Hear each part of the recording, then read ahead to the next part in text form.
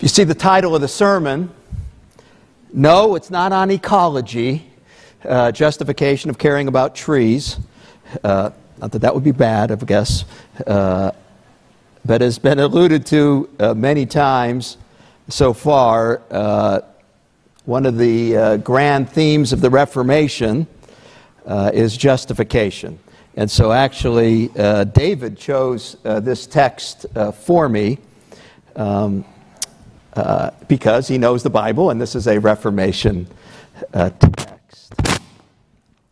Now, I'm going to concentrate, you see in your Bible, it's from Galatians 1 through 14, but I'm going to concentrate on 10 through 14. We'll get there in a minute.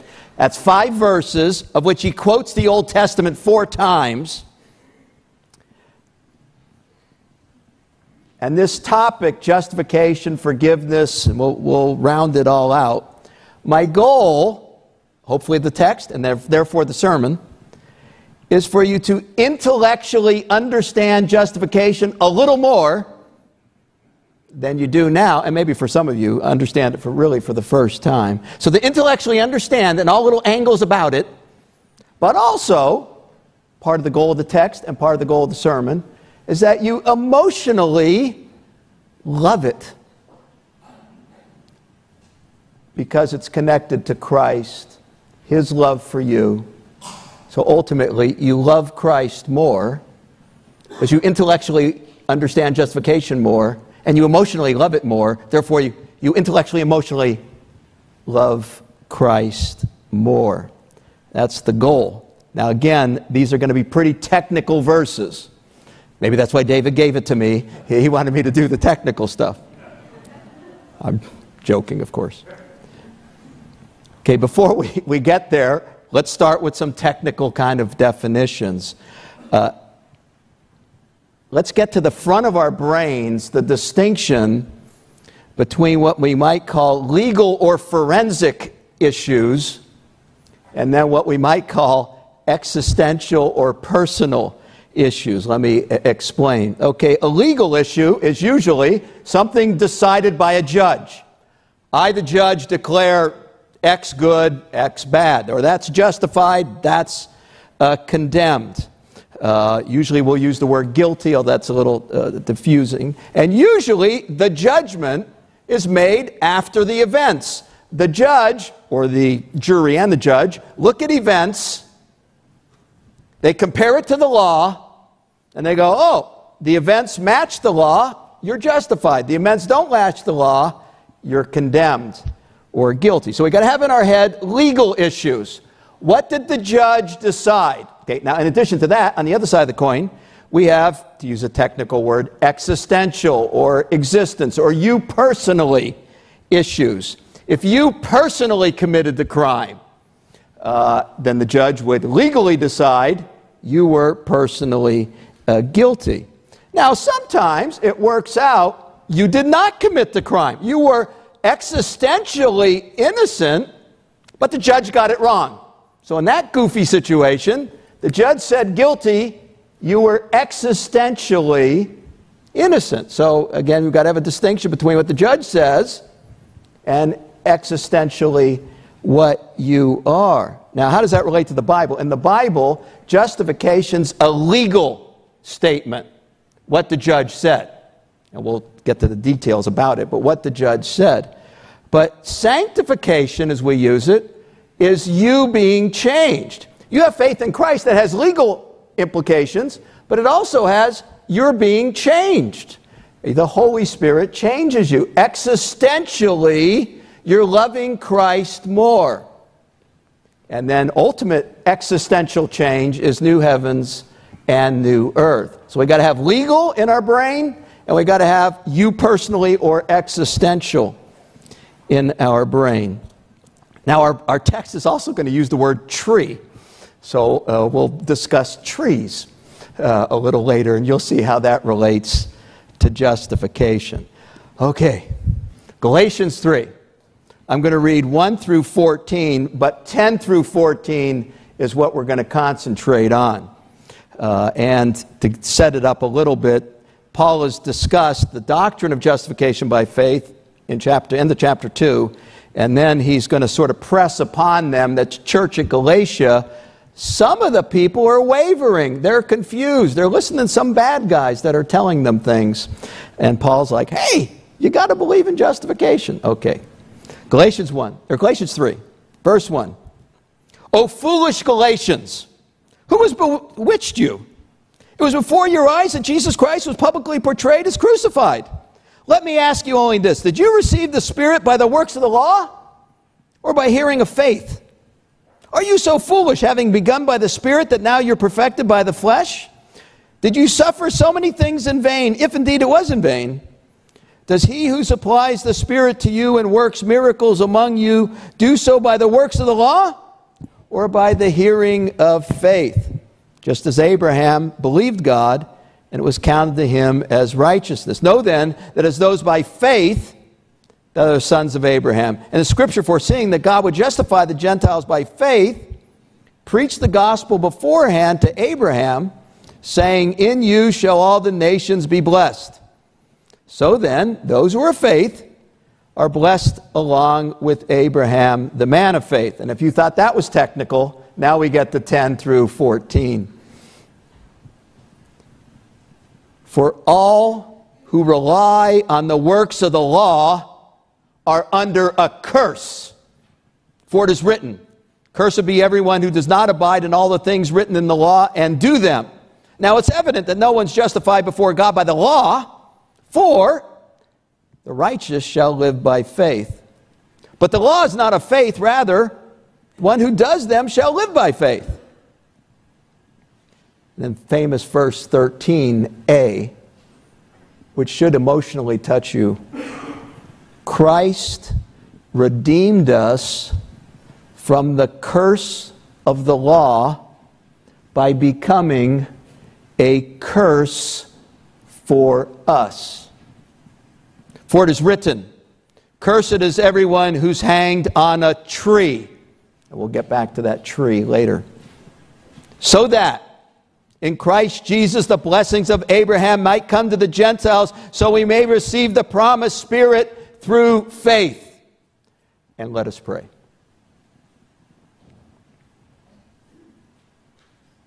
Heavenly Father, have us intellectually and emotionally love Christ more. I pray this in the name who hung on the tree. Amen. Okay, 10 through 14. Is this too high maybe? Is the sound working all right? Okay. Let me quickly go through 10 through 14. We'll come back to tree, and we'll come back to justification. Okay, verse 10.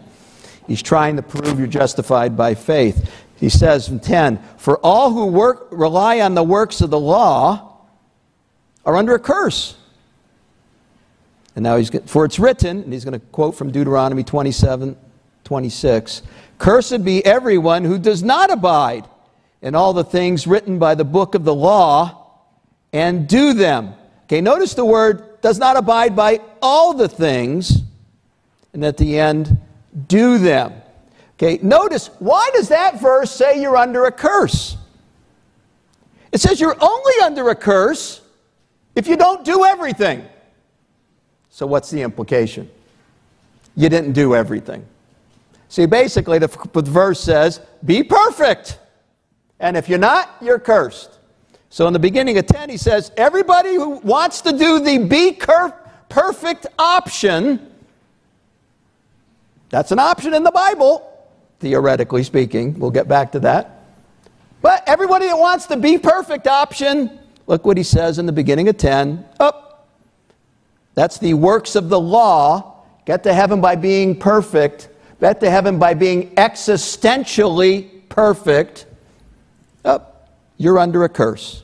Because, quoting Deuteronomy, everyone who does not abide by all the things written in the book of the law and do them are cursed. So, theoretically, perfect, go to heaven. But due to Adam's sin, we can't do it. Now, in fact, Adam, before he sinned, had this option too, and in the theology we call this the covenant of works. Adam had the option to be perfect, but he sinned, and that all got transferred to all believers except for Christ. Okay, verse 11. He's going to give another argument by why works of the law or be perfect isn't going to win. Verse 11. Now it is evident from the Old Testament that no one is justified by God before the law because, now he quotes from Habakkuk 2:4, the righteous shall live by faith.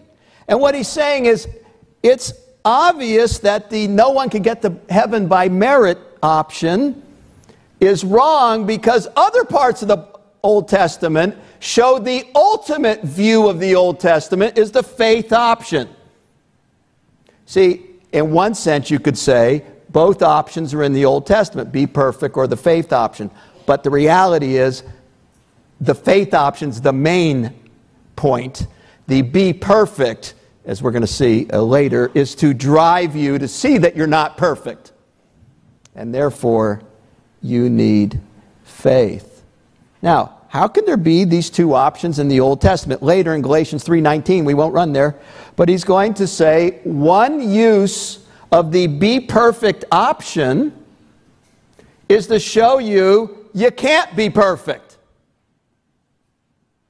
That's very similar to, where's Chris? He moved. He was over. Chris? There he is. And then Chris was talking about Jesus with the rich young ruler. Why did Jesus say that to the rich young ruler? Love God, love neighbor. Because he knew the rich young ruler was all proud of his existential abilities. And that drive him to show that he was a sinner. So one use of the law in the Old Testament is to show you can't do it. You're a sinner. That's just, we might say, a small point to drive you to the main point, which is faith. Now, interestingly, Paul is going to quote the law later in chapter 5 and show that the law is good, and then as a believer, we want to follow the law, like the moral law. So there's other uses of the law, but here, the use of the law is to drive you to see you can't do it. Now verse 13a. Now you may be saying to yourself, okay, I can't do the perfect option, but how in the world does the faith option work? How do I get out of this curse thing? I can't do the law, I'm cursed, how do I get out of it? He hasn't explained it yet. He said the Bible says the faith option, but doesn't explain the logic of why that's true. He does in 13a. Look at 13a. Not you, somebody else. Christ redeemed or purchased back us from sin, redeemed us from the curse of the law. How? And now these amazing words. Becoming a curse for or in place of us. Look at that text. Do you believe that text? Do you believe that text? You were under a curse, but Christ redeemed you from the curse. Not just by saying, oh, you're forgiven, but by becoming a curse himself in place of, or in substitution of, you. If you have your Bible, run over to chapter 4, 4 and 5. He's going to say a similar thing here. So I'm at chapter 4, 4 and 5. And he's talking about in the history of redemption, when the fullness of time had come, meaning when Jesus came, God sent forth His Son, born of a woman, born under the law, meaning born under the requirements to be perfect. And why was that? To redeem those who were under the law. Even New Testament, in the New Testament time, they were under the law, the moral law, the requirement to be perfect. Sent forth His Son, born under the law, to redeem those who were under the law. The requirement to be perfect. And this substitution, although we only see in Galatians 3, the first side of it, He became a curse for us, but the other part of the law was be perfect. And Christ lived a perfect life. So therefore, our existential sin was legally put on Christ. So our existential sin legally put on Christ, and then he suffered the existential consequences of it, being on a cross. And all our evil thrown on him on the cross. And then that's one half of the exchange. The other half is Jesus' existential perfectness, righteousness, was legally given to us. So we're legally declared righteous. That's what justification means, legally declared righteous. Our existential sin, legally given to Christ, Christ's existential righteousness, legally given to us so that we can be declared justified. The word justified, just by the essence of the Greek and the Hebrew, just means declared righteous. We're legally declared righteous. And we'll work out more of the logic of that in a few minutes. Go to 2:21. If you have your Bibles, we're in chapter 3. Go back to 2:21. See if this makes sense to you. I do not nullify the grace of God. For if righteousness were through the law, see, somehow grace is the opposite of the righteousness through the law. If you got righteous, if you were legally declared righteous by what you did, then, look what he says, Christ died for no purpose. If you're become existentially perfect on your own, Jesus didn't need to die. Hopefully that verse makes sense to you. That's what grace is about.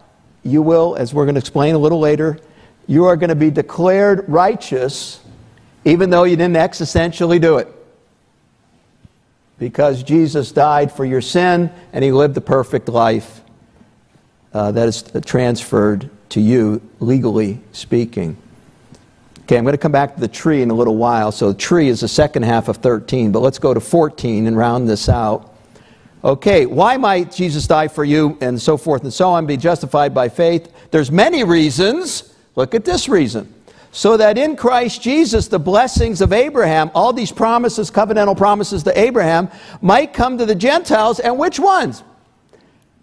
That we might receive the promised Spirit through faith. Now there, again, you will be changed existentially to some degree in this life. Well, not perfectly, but when we get to heaven. So one benefit of justification is you then get existentially changed more and more in this life. Okay, let's go to the tree, second half of 13. I'll read all of 13. Christ redeemed us from the curse of the law by becoming a curse for us, for it is written, cursed is everyone who is hung or is hanged or is hanging on a tree. Now that's a quote from Deuteronomy. If you have your Bible, go back to Deuteronomy. That's the 5th book of the Bible. Genesis, Exodus, Leviticus, Deuteronomy, chapter 21.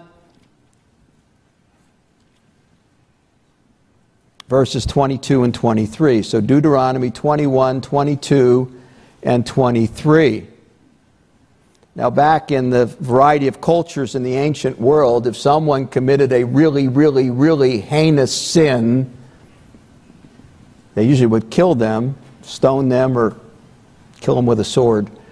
And then they would hang them on a tree or a wooden post. So this law is related to that. Deuteronomy 21:22, reading, and if a man has committed a crime punishable by death and is put to death by stoning or a sword, you hung him on a tree, his body shall not remain on there all night on the tree. So in the Jewish context, there's a limit to that. But then look what it says in the middle of 23. For a hanged man is cursed by God. You shall not defile your land that the Lord your God is giving you for an inheritance. A hanged man is cursed by God on the tree. Both in Hebrew and Greek, there's the word for tree and wood is the same word. Tree or wood, and then your translator just decides what to do. And of course, the cross is made out of wood. And hopefully you see those connections. Now, there's a separate word for cross in Greek. Now, the writer Paul and other New Testament, we'll look at a few other texts, they were amazed by that verse in Deuteronomy. They said to themselves, God had this law in the Old Testament about the horrible criminals that did these things and were cursed by putting them on wood/tree. And God knew that his son would be coming. And this would be extra oomph showing you that he's cursed. But glory be, cursed for us, that he's cursed. Now, in the Greco-Roman culture, the cross, more specifically, the cross, was also only used for the worst of the worst. And it was a torture instrument. It was not that it was torture it was bad enough sticking spikes in your hands and stuff like that, but it was the hanging there for several days that was the torture of it. And then there was also the public aspect of you hanging. So the worst of the worst. Now, another interesting angle to this about the tree is that many times in the Bible, tree is used super positively. In fact, in the Garden of Eden, there's the big tree. It's really good. The new heavens and new earth, there's a tree. It's really good. And it talks about the tree and the leaves and the fruit, the healing of the nations. It's good, good, good, good, good. Tree good. But in our text, tree not good. But amazingly, the curse of the tree is life for us. So it ends up being good. There's a bunch of times in the Bible that tree is used instead of the word cross. And he's obviously referring to the cross. Maybe one you may know, 1 Peter, if I run over there. 1 Peter chapter 2, 24. Speaking about Jesus, Peter, he himself bore our sins in his body on the tree. See, when you read tree now, you got to there's the little extras, not just the cross is made out of wood, therefore tree. Oh, that's true. It's the curse angle. It's pushing the curse on you. It was on a tree. That cursed Old Testament instrument. And then that curse was for us. Isaac Watts has a song. I think the last time I was here, I talked about the core 100 hymns that everybody knew. If you remember, you probably don't, but that's all right. Alas, and did my Savior bleed. How many know that? Alas, and did my... Okay, 30% maybe. Let me read to you the second line. And, of course, it's going to have the word tree in it here. So I'm in the second verse, at least as the standard hymn books have it. Was it for crimes that I had done that he, Jesus, groaned upon the tree? Amazing pity, grace unknown, and love beyond degree. Again, was it for crimes? The answer is yes. Was it for crimes that I had done that he groaned upon the tree? So the hymn writers have that. If you look in your bulletin, I notice, although I didn't set this up, but I notice we're going to sing Power of the Cross. And I see in this, reading the first line, "O see to the dawn of darkest day, Christ on the road to Calvary, tried by sinful men, torn and beaten, and then nailed on a cross of wood." I don't know everything that was in the mind of the hymn writer here, but somehow they were influenced of wood. It's not like, well, of course it was wood. No, you get the tree curse angle there. The cross was bad enough. That a person dying there, being tortured on a cross, was bad enough. But in Jesus' case, in addition to that, it was the curse of God upon him.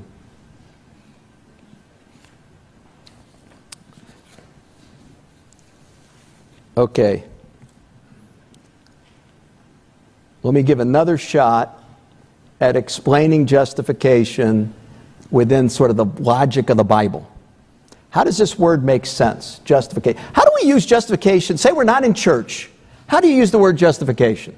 And how does that relate to how we use it in the Bible? As hopefully I'll show you, it all relates. Okay, first of all, how do we normally use justification?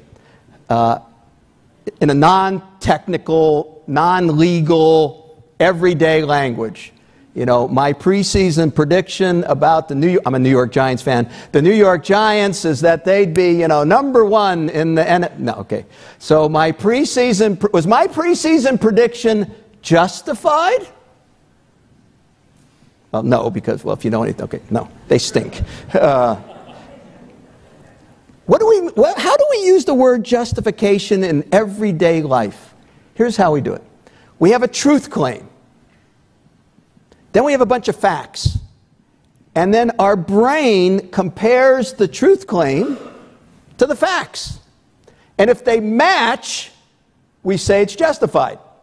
If it doesn't match, bad, condemned, whatever, not justified. So, preseason prediction, truth claim. The actual facts about the New York Giants? No. Didn't match. Not justified. Okay, here's a statement in the Bible. From Matthew 11. Wisdom is justified by her deeds. How does that make sense? Wisdom is justified by her deeds. Okay, we have wisdom or Proverbs. And if you wisely use the Bible and apply it to life, the deeds will match what happened. So you have wisdom, what to do. Then you did it, and it worked out. So the truth claim, wisdom, was justified by what worked out, their deeds. Okay, now let's move. That's sort of everyday life. Now let's move it up to legal scenarios. Okay, in the Bible, many times, Deuteronomy 25:1 is a famous place. It talks about a judge. What is the judge's job? And it says the judge's job is to justify the righteous or the just, and to condemn the ungodly. That makes sense. A judge, he has a law in front of him. He has a person. Did the person match the law? And if he did, the judge says he's justified. So, and if he didn't, he's not justified or he's condemned or whatever. Now, okay, so what is justification? It's, in a normal, non-theological way, it's having a law, having facts, you look at it, and you see if they match. Okay. Therefore, justified by works makes sense. How are non-Christians evaluated? They evaluated in the beginning of their life? No. They're evaluated at the end of the life. That makes sense. God said, be perfect or have faith in Christ. Looks at their life. They're sinners. He then, at the end, declares them, because they're existentially sinful, he declares them sinners not getting into heaven. Makes sense. When does the judge make the decision? In a standard court. After all the evidence has been presented. At the end, you look at it and determine what's going on. Truth claim, what happened, make a decision. Therefore, to say you're justified by faith does not, on the surface, make sense. Because we've got to have some facts in front of us. How can I be justified by faith? And on top of that, how can I be justified by faith when I first believe I haven't died yet? How can I be justified by faith before the end? So you got to get in your brain, justified by faith on the surface does not make sense. But how can it be true? Because at the end, we're not going to be judged on our existential works. We're going to be judged on somebody else's works.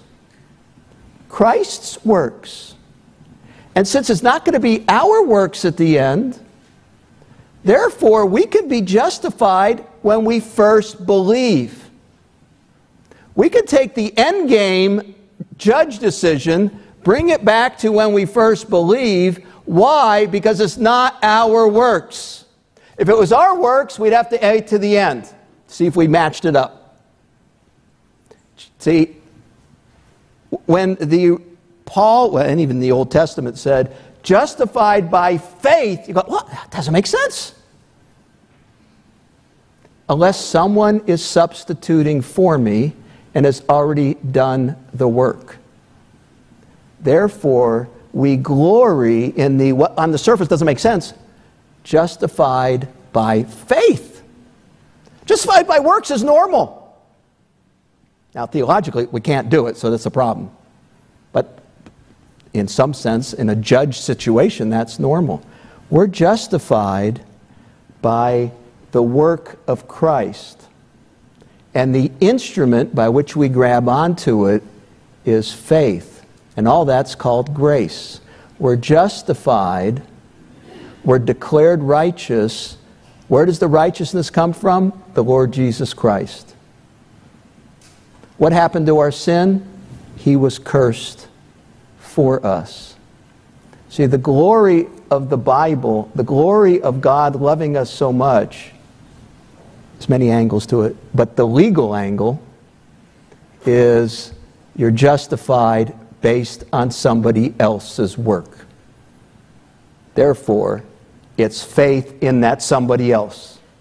And faith in that somebody else, the Lord Jesus Christ, truly God, truly man, who loved us and gave himself for us. Now, another angle to justification is that's not all the benefits we get.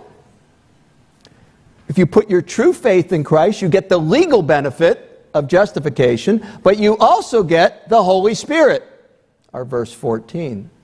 And then in this life, you do existentially change, but that's not what you're going to be judged on. So you live for Christ, not perfectly, more and more in this life. Existentially, we're being changed. Technical word, sanctification. And then we're going to be 100% changed when we get to the new heavens and new earth, perfect bodies, perfect soul. But we're going to be judged legally as able to go to heaven based on the work of someone else, the Lord Jesus Christ. Conclusion. 13a. Christ redeemed us from the curse of the law by becoming a curse for us. The grand solution is substitution. Someone else is doing the work. That's the legal angle. And we're legally declared perfect. In addition to that, we're given the Holy Spirit, and we more and more live for Christ. Do you have faith in the Lord Jesus Christ? Second half of 13. Cursed is everyone who hanged or is hanging on a tree. Again, trees in the Bible are normally really positive. Good ecology sermon there, Dave, if you want one. But in this case, the tree is a symbol of a curse. But glory be, a curse that brings life. Isaac Watts said, "Was it for crimes that I had done that he groaned upon the tree?" How would you answer that? He answered, yes, it was. How would you answer that? Did Jesus die for you? What do you think? In your answer in your head. Do you believe that? Do you love Christ because he loved you first? Do you believe you're being changed by the Holy Spirit? More and more, not perfectly, more and more. That's part of the joy of the gospel. Has its legal part, but then it's existential, changing us. Do you believe you're going to be perfect, new heavens and new earth? 13a, Christ redeemed us from the curse of the law by becoming a curse for us. Let us pray.